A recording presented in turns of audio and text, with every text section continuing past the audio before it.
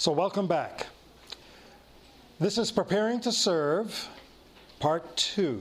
In Part 1, we shared God's glorious vision for the family, and then we shared some hard realities that the enemy is not committed to our family's success. And we talked about the effect of individualism, the effect of feminism, and the effect of our hectic lifestyles. We don't want to leave you discouraged.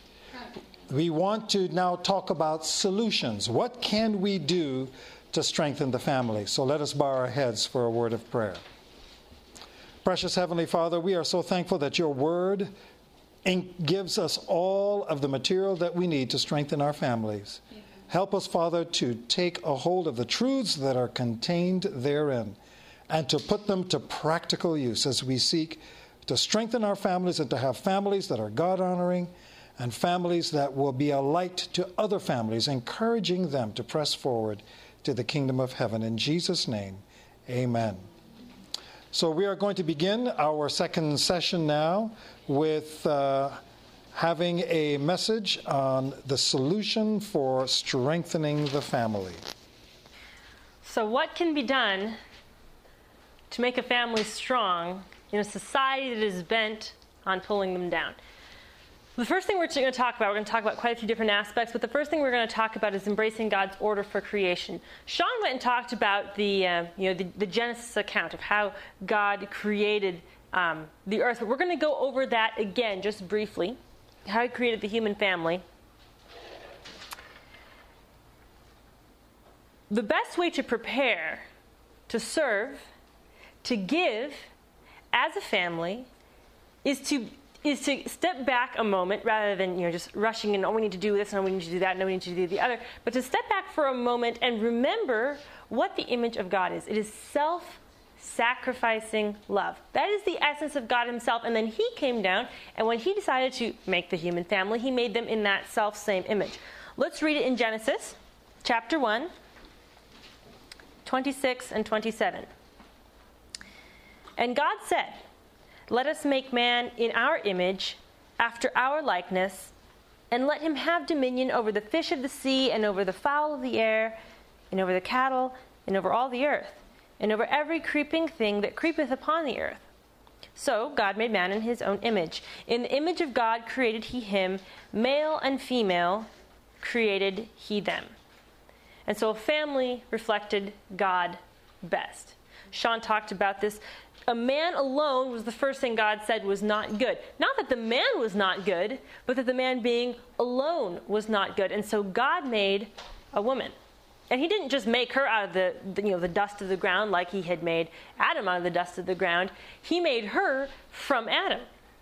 And then here comes, when Adam first saw Eve, he reacted immediately, and he spoke her name and said that she would be called woman because she was taken out of man. And if you look at the Hebrew and the words that Adam spoke, their names are so similar, but they're different. They are one, but they are individual. And it is a beautiful picture of what God has done. Really, how could man reflect the image of God alone?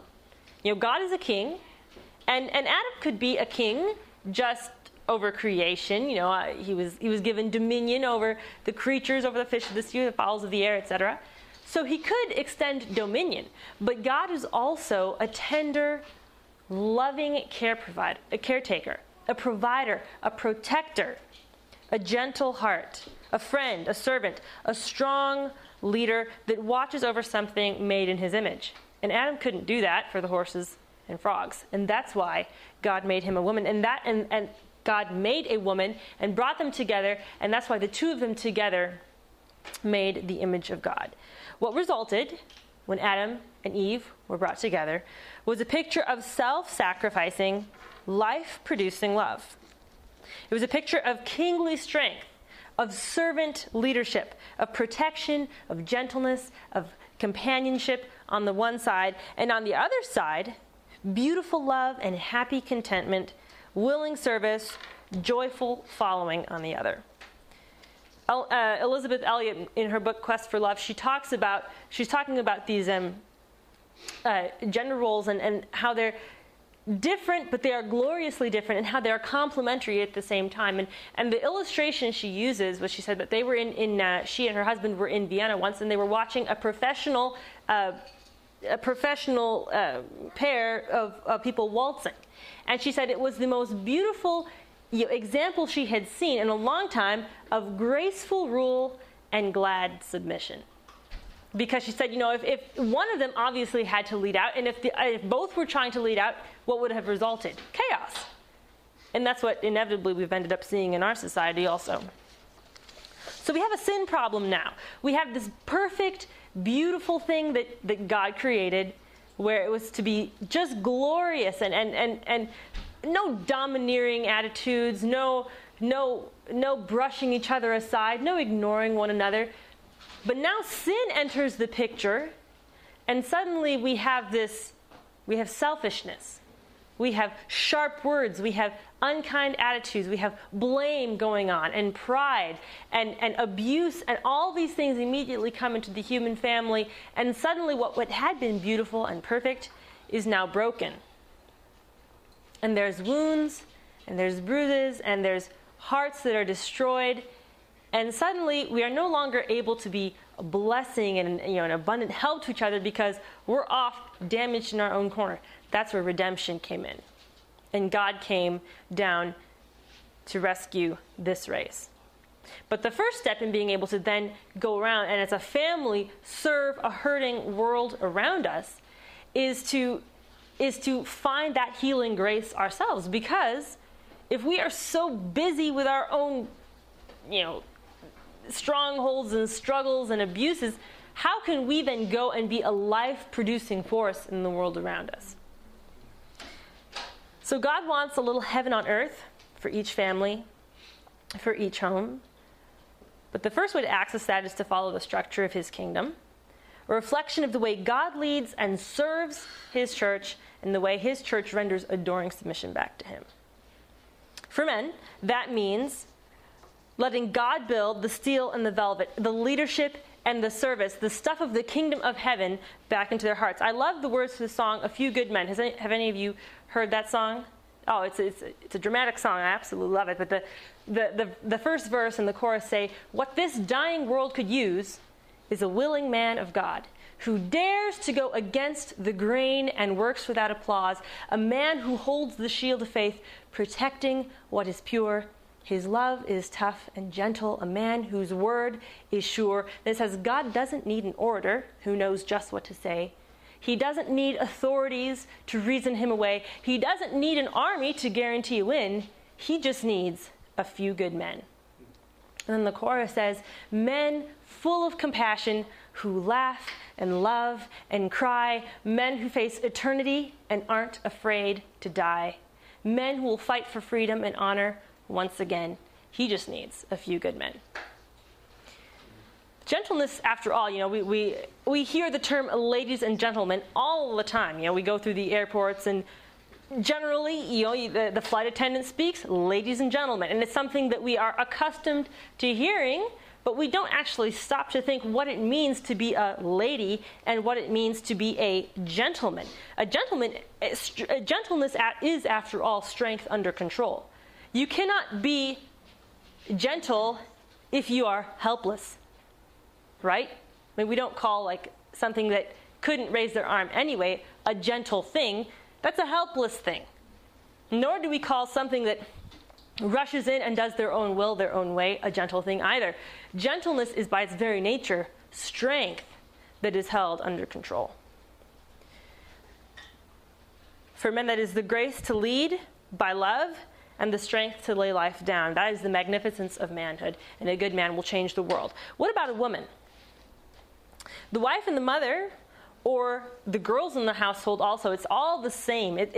It's not just, that's for the parents, and then we do whatever we want down here until we're off and we get married and then we become parents and then we'll have to do that. No, it's the same thing all the way along. We're growing up into the image of God, each of us individually, as the days go by. So for a woman, that means to be the very heart and the joy of a beautiful home, with all her creativity on the forefront, to bring a sunny support, careful, intelligent guidance and discernment and love. That's by Laurel Damstedt.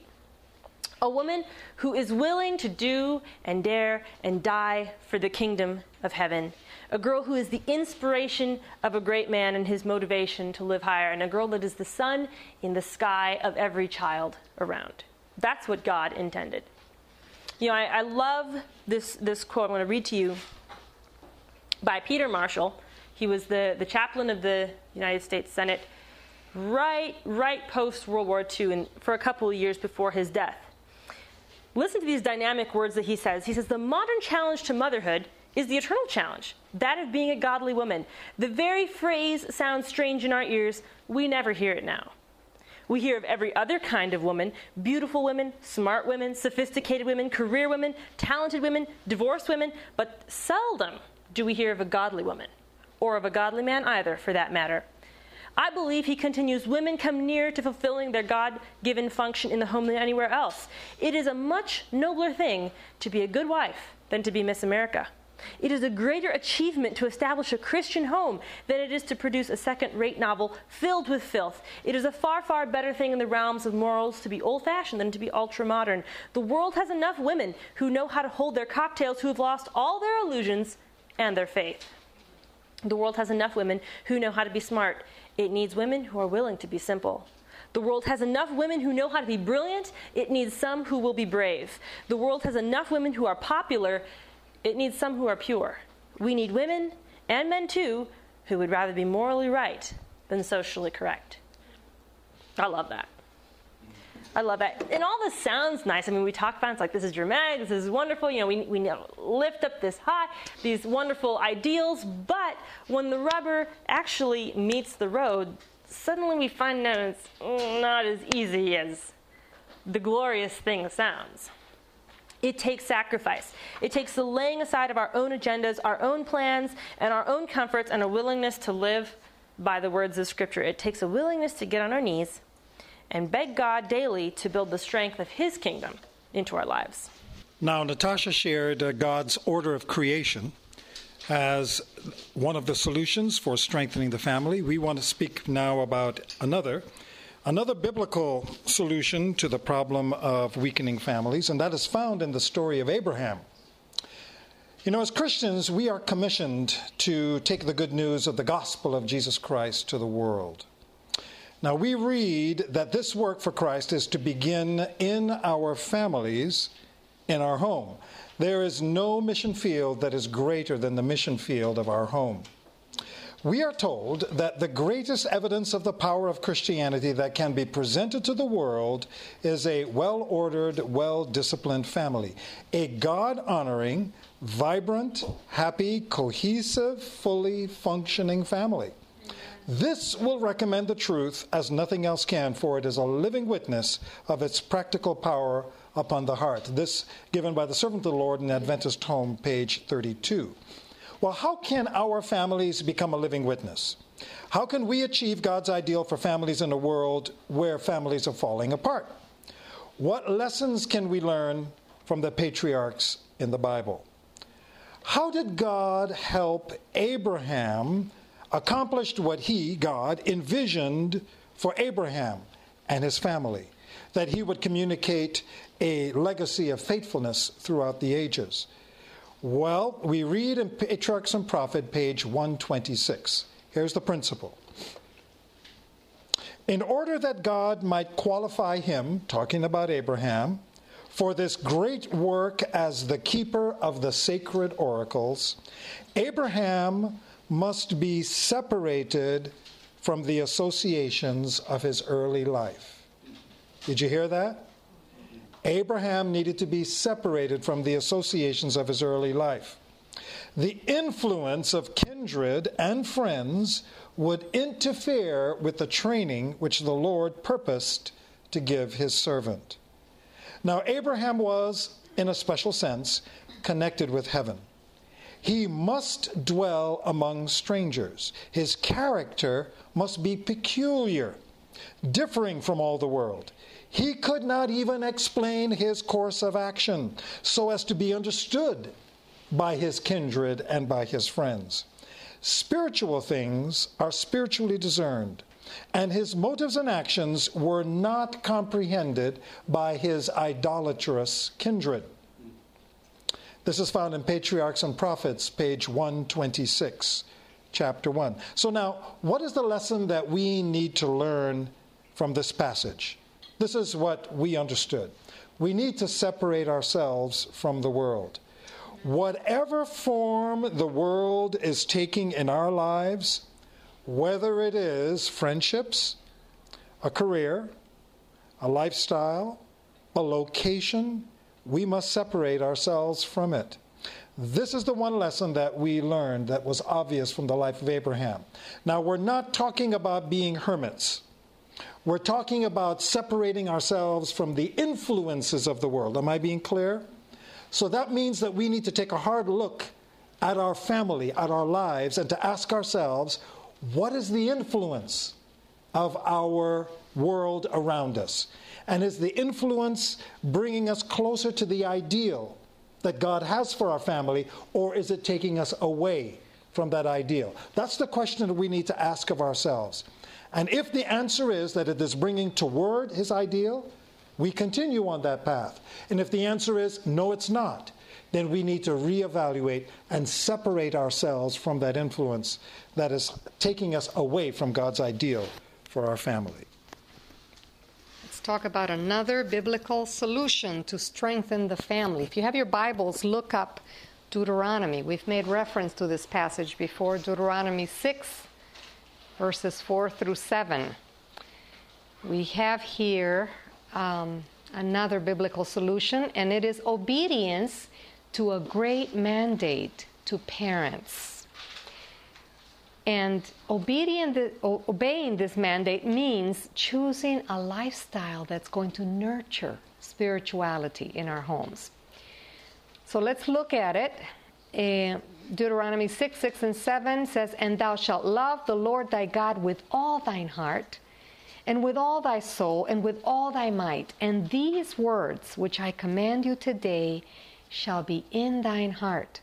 And thou shalt teach them diligently unto thy children, and shalt talk of them when thou sittest in thine house, and when thou walkest by the way, and when thou liest down, and when thou risest up."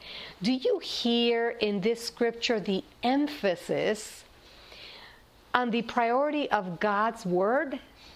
The emphasis that it should have, that priority should have in our lives? Is that the way you live your life? Or do you find yourself not having the time for this sort of thing because the important always gets sacrificed on the altar of the urgent? We have discovered in our personal experience as a family that this is an ongoing battle. Friends, we've been working at this balance for 20 years. Well, it was 20 years ago when we really engaged, when we really turned to the Word of God and we looked at our lives and we realized that we were not investing in eternity. But it requires that we be intentional and that we be persevering, because many times along the way we have stopped and we have reconsidered and we have reordered our priorities. And yet it creeps in again. So we have to be intentional. We have to be committed to ongoing evaluation of our course and willing to make hard choices that are going to disappoint others, to keep our priorities in gospel order. We really should have a regularly scheduled time to do this. The Old Testament ends with the prophecy of a voice of one that would cry in the wilderness, calling people to repentance and reformation, preparing a people for the first coming of the Lord. It's found in Malachi 4, verses 4 through 6. And it says, "Behold, I will send you Elijah the prophet before the coming of that great and dreadful day of the Lord. And he shall turn the hearts of the fathers to the children, and the hearts of the children to their fathers."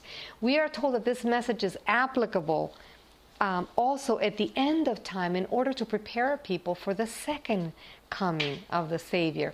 And we think that it is very appropriate that this end time message would include turning the hearts of the fathers to the children and of the children to their fathers, because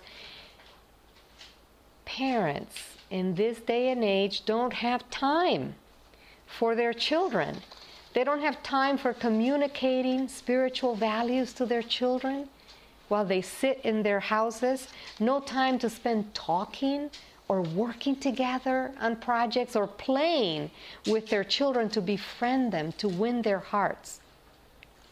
It's no wonder that in their teens, the hearts of our children are much more bound to the hearts of their peers with whom they do spend time than to the hearts of their parents.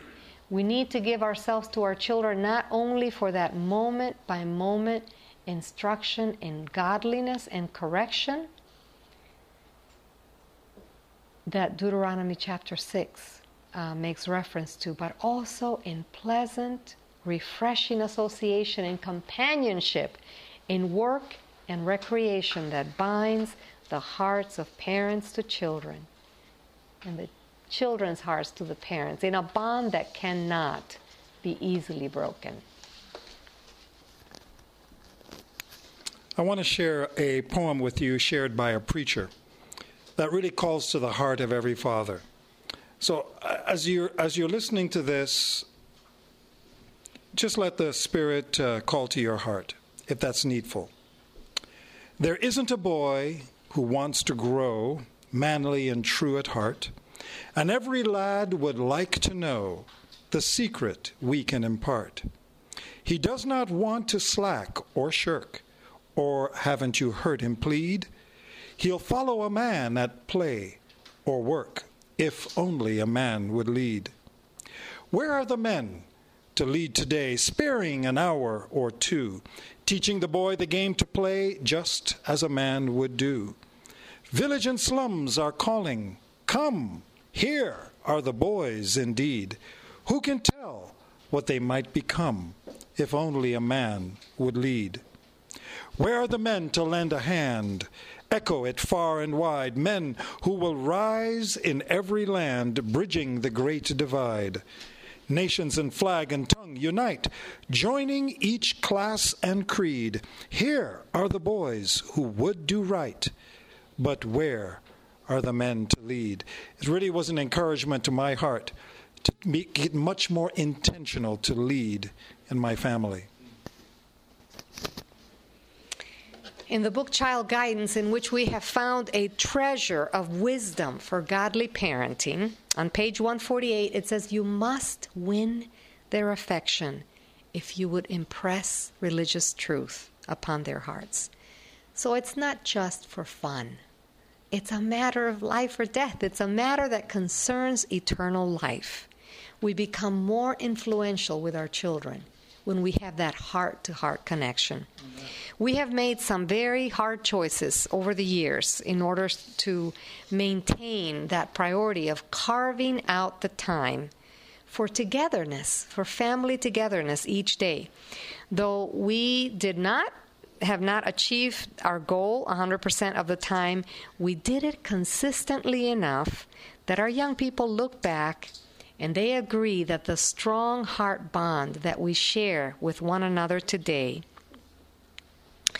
is in a large measure responsible for spending time together is a large part responsible. Yes, for the way that they have embraced Christianity, embraced the values that we try to pass on to them.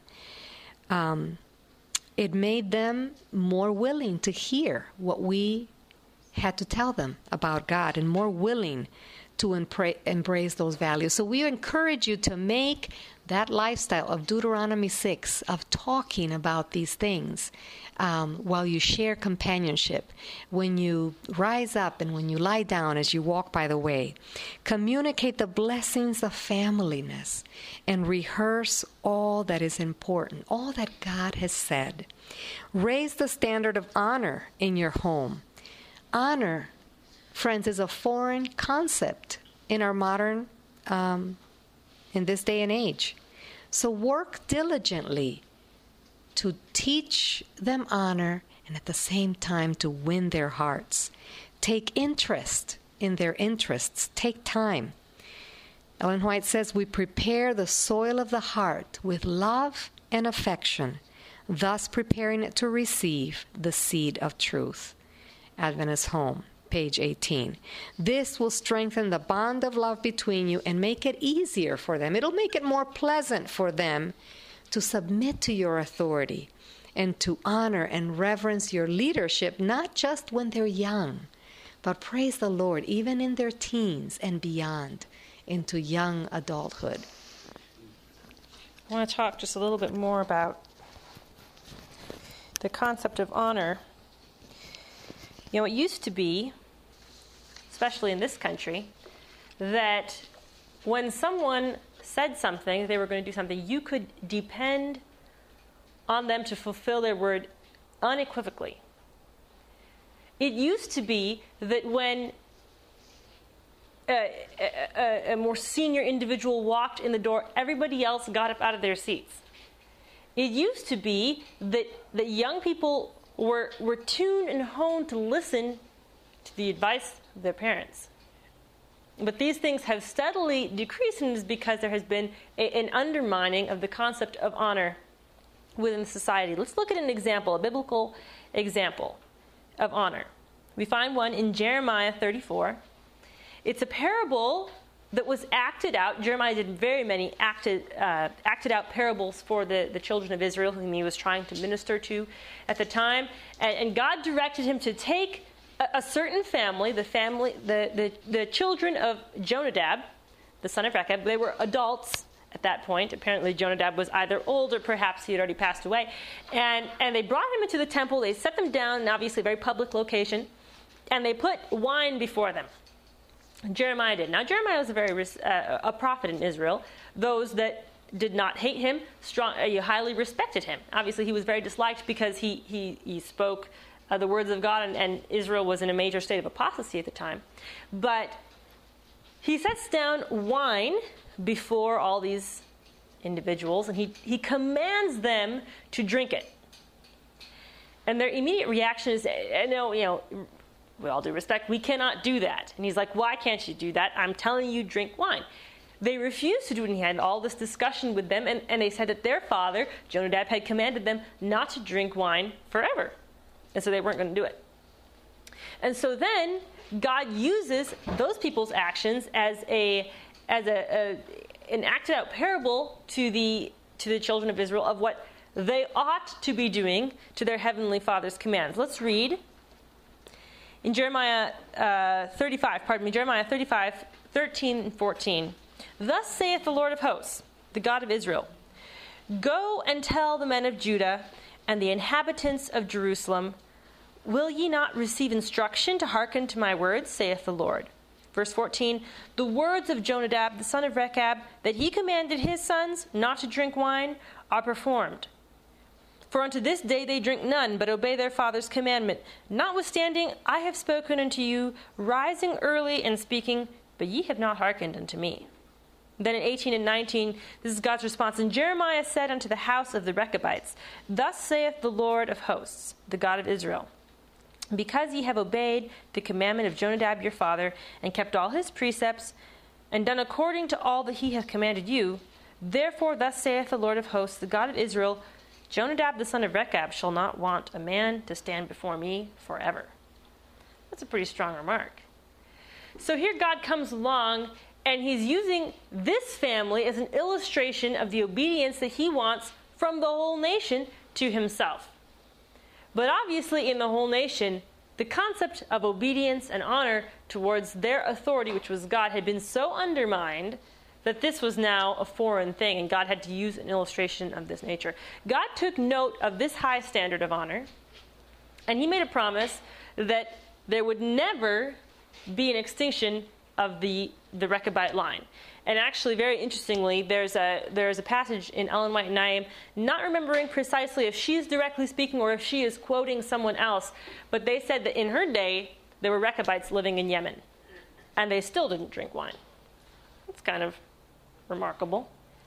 To us, it's like, that means nothing to us anymore. It's like, oh, why would you do this for so many thousands of years now?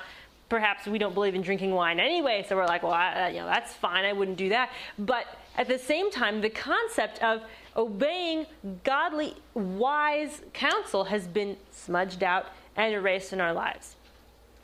But God takes note of it and highly recommends it and richly rewards it, as we remember, how Paul talks. He quotes the 5th commandment saying, honor thy father and thy mother, and then he clarifies which is the first commandment with a promise, so that it may will go well with you and you can live long on the earth.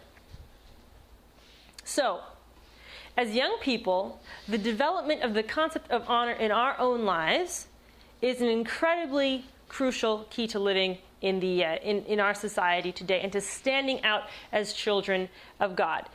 But not only do we need to live that ourselves, but teach it to others around that we can teach it to. As young people, we can mentor those that are younger. For parents, they can teach it to their children. I want to go into just briefly practical ways to teach honor to others. This first thing is actually something you can do, but also something you can avoid doing.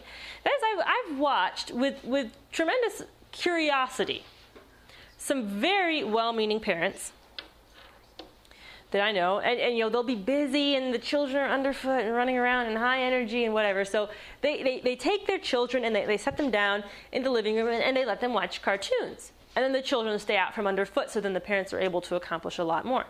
Well, however, what the children are doing is they're sitting on this little couch watching cartoons. And their cartoon characters are like, and swinging fists and slapping each other and not getting on very well. And then those children come when the cartoon is over into the rest of the house, and what are the kids doing? I mean, almost essentially the same thing that the parents had been doing, or that they had just been watching the cartoon characters doing, and the parents were like, get a grip. Why can't the kids be in control of themselves? Well, I think children do need to be able to control themselves no matter what they are surrounded with. That's a part of self-control and a part of maturity. However, at the same time, it is true that children learn by observation. And what they see is often what they do. It's the same thing for us as young people. If we set before our eyes media, such as movies or other things that depict sensuality, that depict lust, that depict all these other things, and disrespect, that glorify worldliness, then when the movie is over, we don't find in our hearts this burning relish for the Word of God, do we? No, because that part of our mind has been exercised. It's the same thing with little children. If this part of their mind is exercised, then that's the way they act out. So it's a very simple thing, but at the same time, it's a very profound thing, that what we set before ourselves is what is going to come into our lives. By beholding, we become changed. And so, with little children, if their heroes are people of honor, they will learn to emulate that. They will learn to become people of honor at the same time. The other concept is what I call the saturation principle.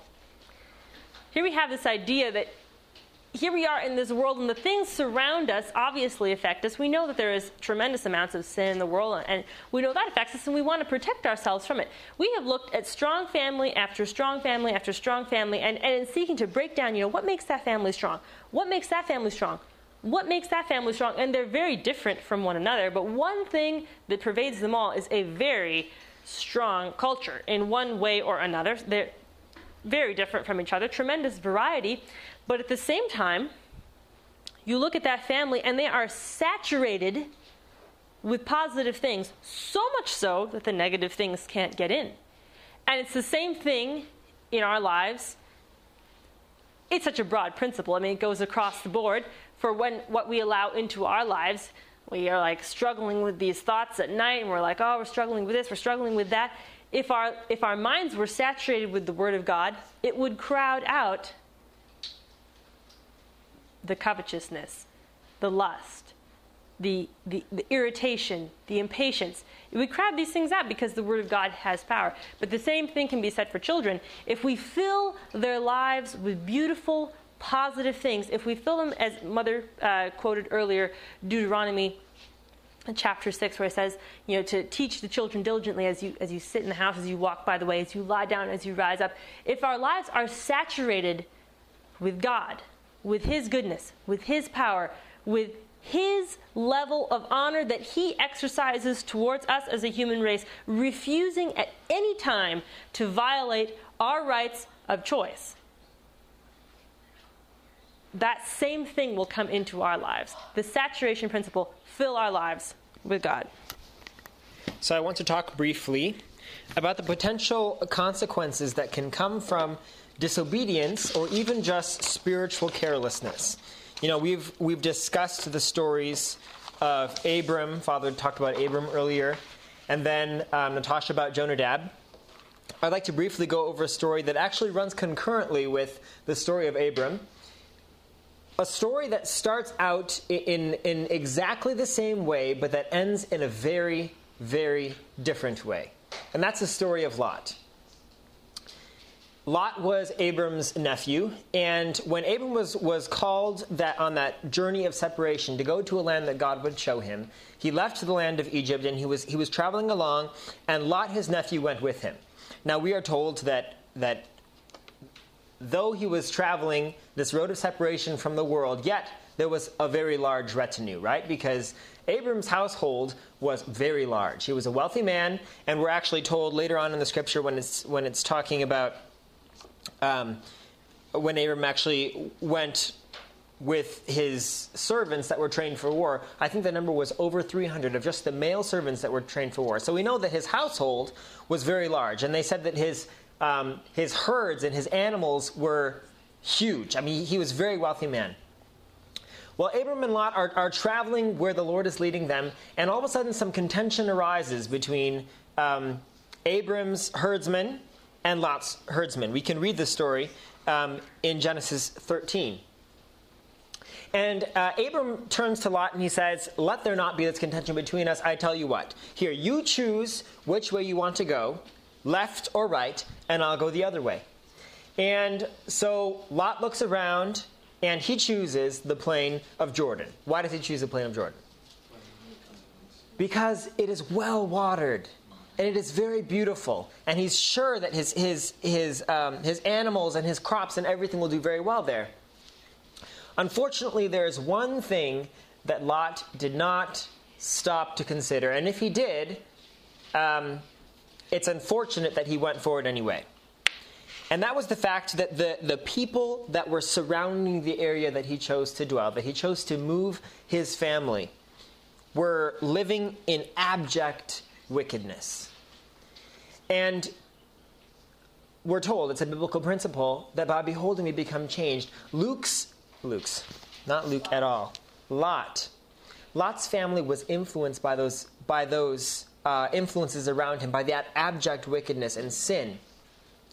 And the Bible account, I believe actually that Lot preserved some level of spirituality, of righteousness, of connection with God. However, he did begin to lose the differentiation between what we would consider gross sin because of the influences that were diminishing his keen sense. And so because of Lot's oversight, you could say, the story took a very sad turn. And we know the story, so we're not going to get into all the details. But actually, Lot even came to the point that when the angels came down and they said, "Get your family out," Lot was reluctant to leave. The angels actually had to take him and remove him from the city before raining down the brimstone and destroying Sodom and Gomorrah. It was a high price to pay for Lot to move his family, to move his herds and everything to that plain, and to lose it all in fire. Of course, he went away with his life and the life of his 2 daughters. His wife was turned into a pillar of salt on the way out. But was it really worth it for Lot? I would say not. Sometimes we can underestimate the importance of just small decisions in life. I'm reminded of a circumstance that happened to us this last spring, or actually winter, end of winter, that amused us, but at the same time disturbed us greatly and holds a poignant lesson for this, a poignant point. We are all EMTs, and we run on our ambulance service, and it's actually a volunteer ambulance service, so we don't get that many calls in a year. I think it averages about 80 calls a year, so that's a call and a half a week approximately. But we've run on the ambulance service for several years now, but just last year we decided that we wanted to go on to the next level of training as EMTs, because we live so far away from any hospital that if somebody gets injured, their lives are in our hands for an hour and a half until we get them to the hospital. And so we realized that one of the best things that you can do in a pre-hospital setting, especially if it's in the case of trauma or another case where they're losing a lot of blood or they're dehydrated, is to give them IVs. Well, as a regular EMT, you can't do that. You have to go on to the advanced EMT level. So we decided to take the advanced EMT course, and we did it. We had a wonderful time. We realized, actually our teacher the first day of class, she's like, welcome to the advanced EMT class. You're about to learn about 20 more ways that you can kill people. So basically, you need to be careful with the things that you're learning, right? Because when you're doing these more invasive things, it's very easy to do something wrong and to kill a person. Well, we went all the way through the class, and it came to the time for testing. And we and our classmates and also a bunch of other advanced EMT students from around the state all came together to do these practical exams. And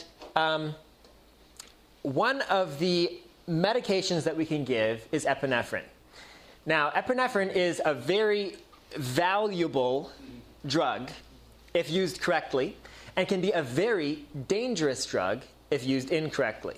If somebody's having an allergic reaction, then we can give them 0.3 milligrams of epinephrine into their muscle, and it helps to open up their airway, and they can breathe again until we can get them to greater health. However, if you were to take that same 0.3 milligrams, 1 to 1,000 of the concentration, and you were to put that into their vein, instantly it would put their heart into cardiac standstill. They'd have asystole, because we give that drug in the case if they have a heart attack and they have some weird rhythm and their heart isn't beating right. We'll give that to them in their vein, and their heart will stop, and we hope that it will be able to start again with our CPR, whatever the case may be. Well, so it's very important that you deliver the epinephrine in the right way, depending on what condition you're trying to treat. If it's cardiac and their heart is not beating, you want to give it to them in their vein. If they can't breathe, you want to give it into their muscle. Different concentrations. It's also different concentrations. One's 10 times more concentrated, correct? 10 times? Yes. So we were there testing with our other students, and one of the students came out of the room where it was a med push test. And he comes out looking very glum. And everybody's like, oh, what happened? What's going on? And he's like, I killed him. I'm like, what? It's like, I killed him. He basically gave them a dose that was for the cardiac, which is we give 1 milligram for the cardiac, into the muscle of the wrong concentration. And I think another person actually gave them, instead of into the muscle, he gave them in the scenario, gave it into the vein, which of course would have killed the patient. And while that's very disturbing, I mean, you might be thinking, oh, these are paramedics and EMTs out there that are treating me. Don't worry, he didn't pass the test. He had to go back and retake it. But it struck me when I realized, because of just the fog of the moment, he wasn't really thinking. He gave the drug in just the wrong way. And instead of being beneficial and saving a life, he took a life. Just a small difference, a small change. We need to realize the impact of our small decisions. Like Lot should have realized the impact of just that one decision to move to the Valley of Jordan. surrounded by those influences rather than moving, as Abram did, to a place where his family would have better influences surrounding them. The impact of one choice. We need to realize the eternal impact that our everyday choices make on our lives. Did you want to say something? Okay.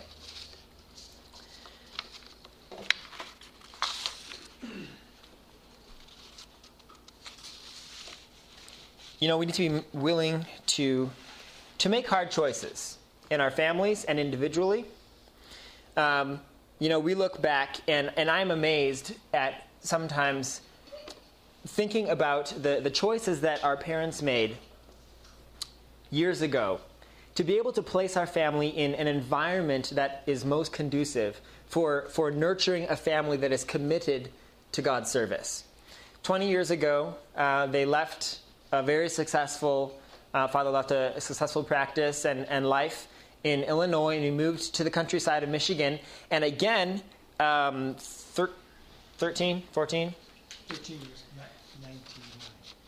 14 years ago, we left Michigan again and faced the disapproval of those that were closest to us that just did not understand why my parents were making these decisions.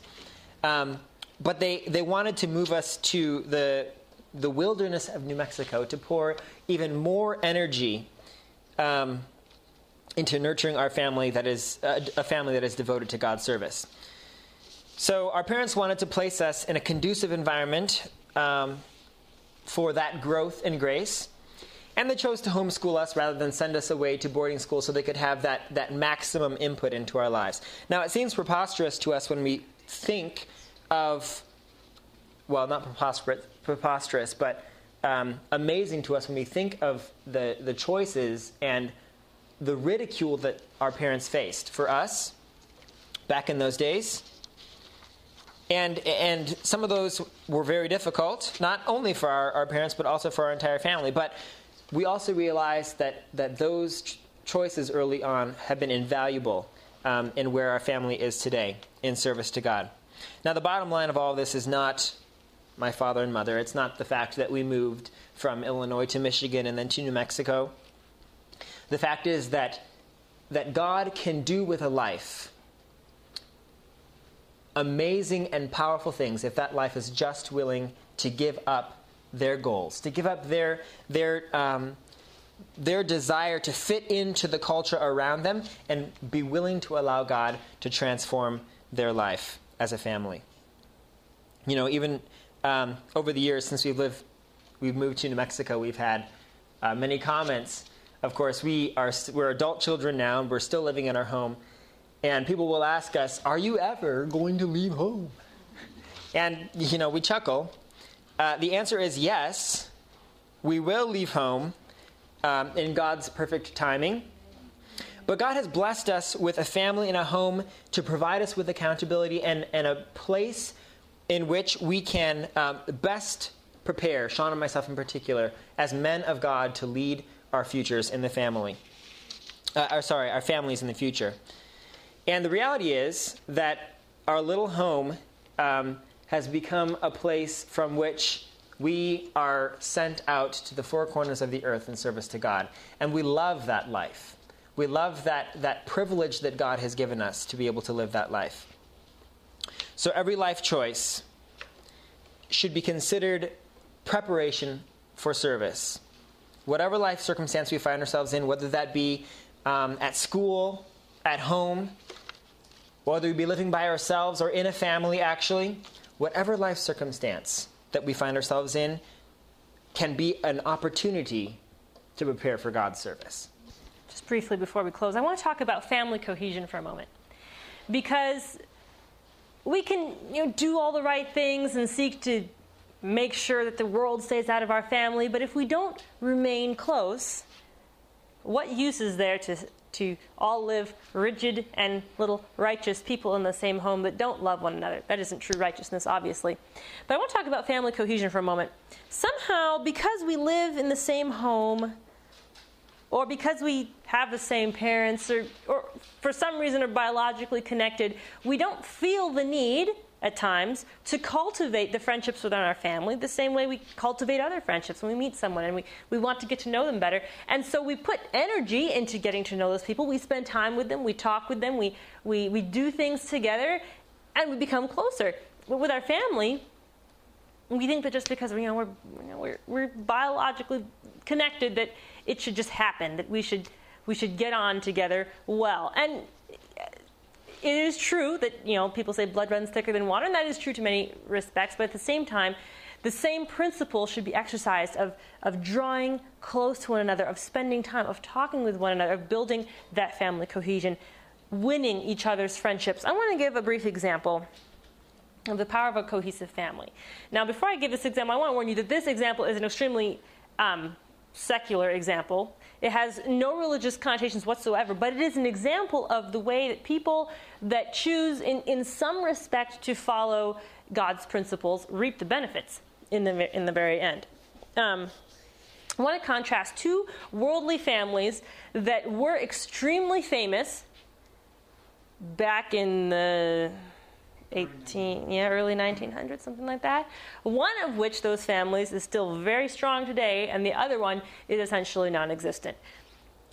The first family is the Rockefeller family. This is very interesting. We were just discussing the Rockefellers in the break, just randomly. The first family, John Rockefeller I, was born to an extremely poor home, dysfunctional father who lived a party life and would come home only when he was out of money to collect what the mother had barely eked together for the support of the family. He grew up having to work extremely hard merely to be able to eat. Then eventually, as a young man, he left to go to New York to see if he could make some money there too, because the family was so bitingly poor. And to make a very long story, to condense it, make it short, eventually John Rockefeller became actually the richest person, they say, in the history of the world that is known, if you do equivalent of money from then to now, etc. At the same time, a man named Carnegie, Andrew Carnegie, was born around the same time that John Rockefeller was born. He too was born and raised in a very broken home. Parents weren't together, very poor, worked very hard, and eventually, as a grown man, Andrew Carnegie ended up being what people considered the second richest person in the history of the world that we know of. And these two men were contemporaries of each other. Both of them had only one child. John Rockefeller had John Rockefeller II, and Andrew Carnegie had his daughter. Now, John Rockefeller was a very staunch family man. He poured his life and his energy into his son. Andrew Carnegie was far more interested in his business than in his family. And he and his wife didn't really agree on their philosophy, whereas the Rockefellers did. Eventually, to speed up the story, John Rockefeller II had the 5 Rockefeller brothers who ended up, all of them, becoming politicians and philanthropists. Their children, 24 cousins in all, they all continued the same concept. They were so interested in each other. The 5 Rockefeller brothers, who were extremely famous, built a almost unrivaled political and economic structure just between them. But every few months, they would come. They were scattered across the country, but they would get together, spend time together, enjoy each other's company, cultivate those friendships within their family. When they had children, their children were doing it as well. Now the Rockefellers, the latest generation is maybe about my age, the 6th generation of Rockefellers, about 150 descendants in all, and all the Rockefellers still get together twice a year to spend time and just build the friendships within their family. The Carnegies, on the other hand, they didn't spend much time. The daughter went off, did her own thing pretty much. Later in life, she did work in her father's foundation, but wasn't really interested in it, did her own thing. And actually, Andrew Carnegie, I don't believe, has any direct descendants alive in the world today. Now, the Rockefellers, while I could not remotely condone the choices that family has made and the agenda that family is pushing through, in America, it is true that the Rockefellers are one of the most powerful families in the United States. The Carnegies are just a distant memory. Why? They both came up the same way, Andrew Carnegie and John Rockefeller. They both made massive fortunes. They both had equivalent amounts of money. One family is a distant memory. The other family is still strong, still cohesive, and still moving the world today.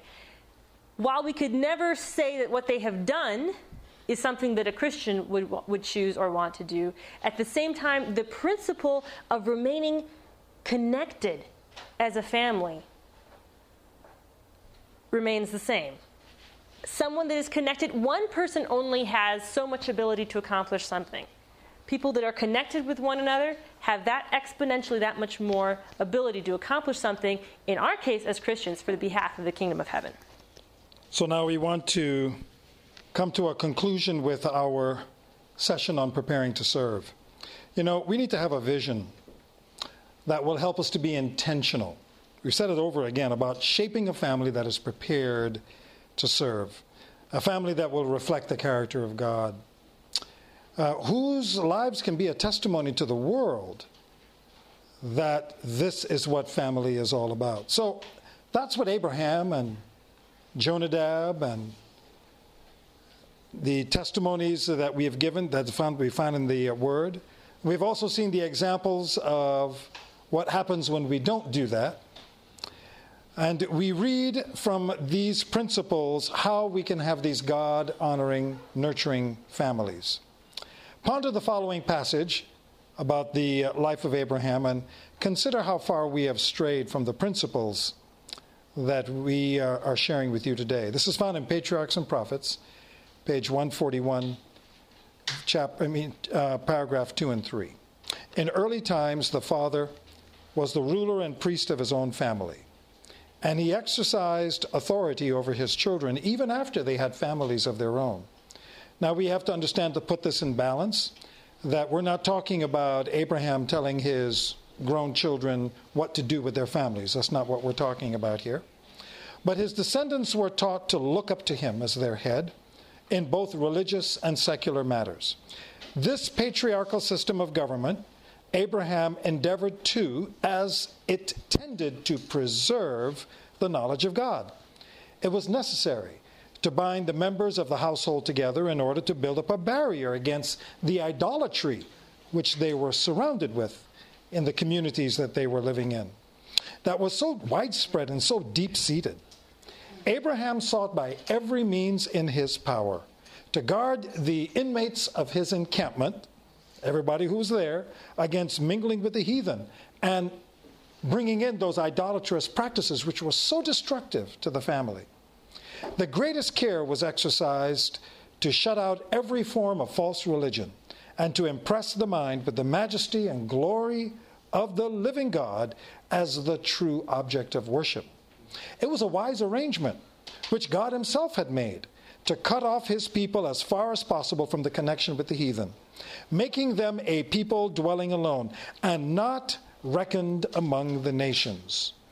He had separated Abraham from his idolatrous kindred, that the patriarch might train and educate his family apart from the seductive influences which would have surrounded them had they stayed in Mesopotamia, and that the true faith might be preserved in its purity by his descendants from generation to generation. Isn't that a wonderful thought?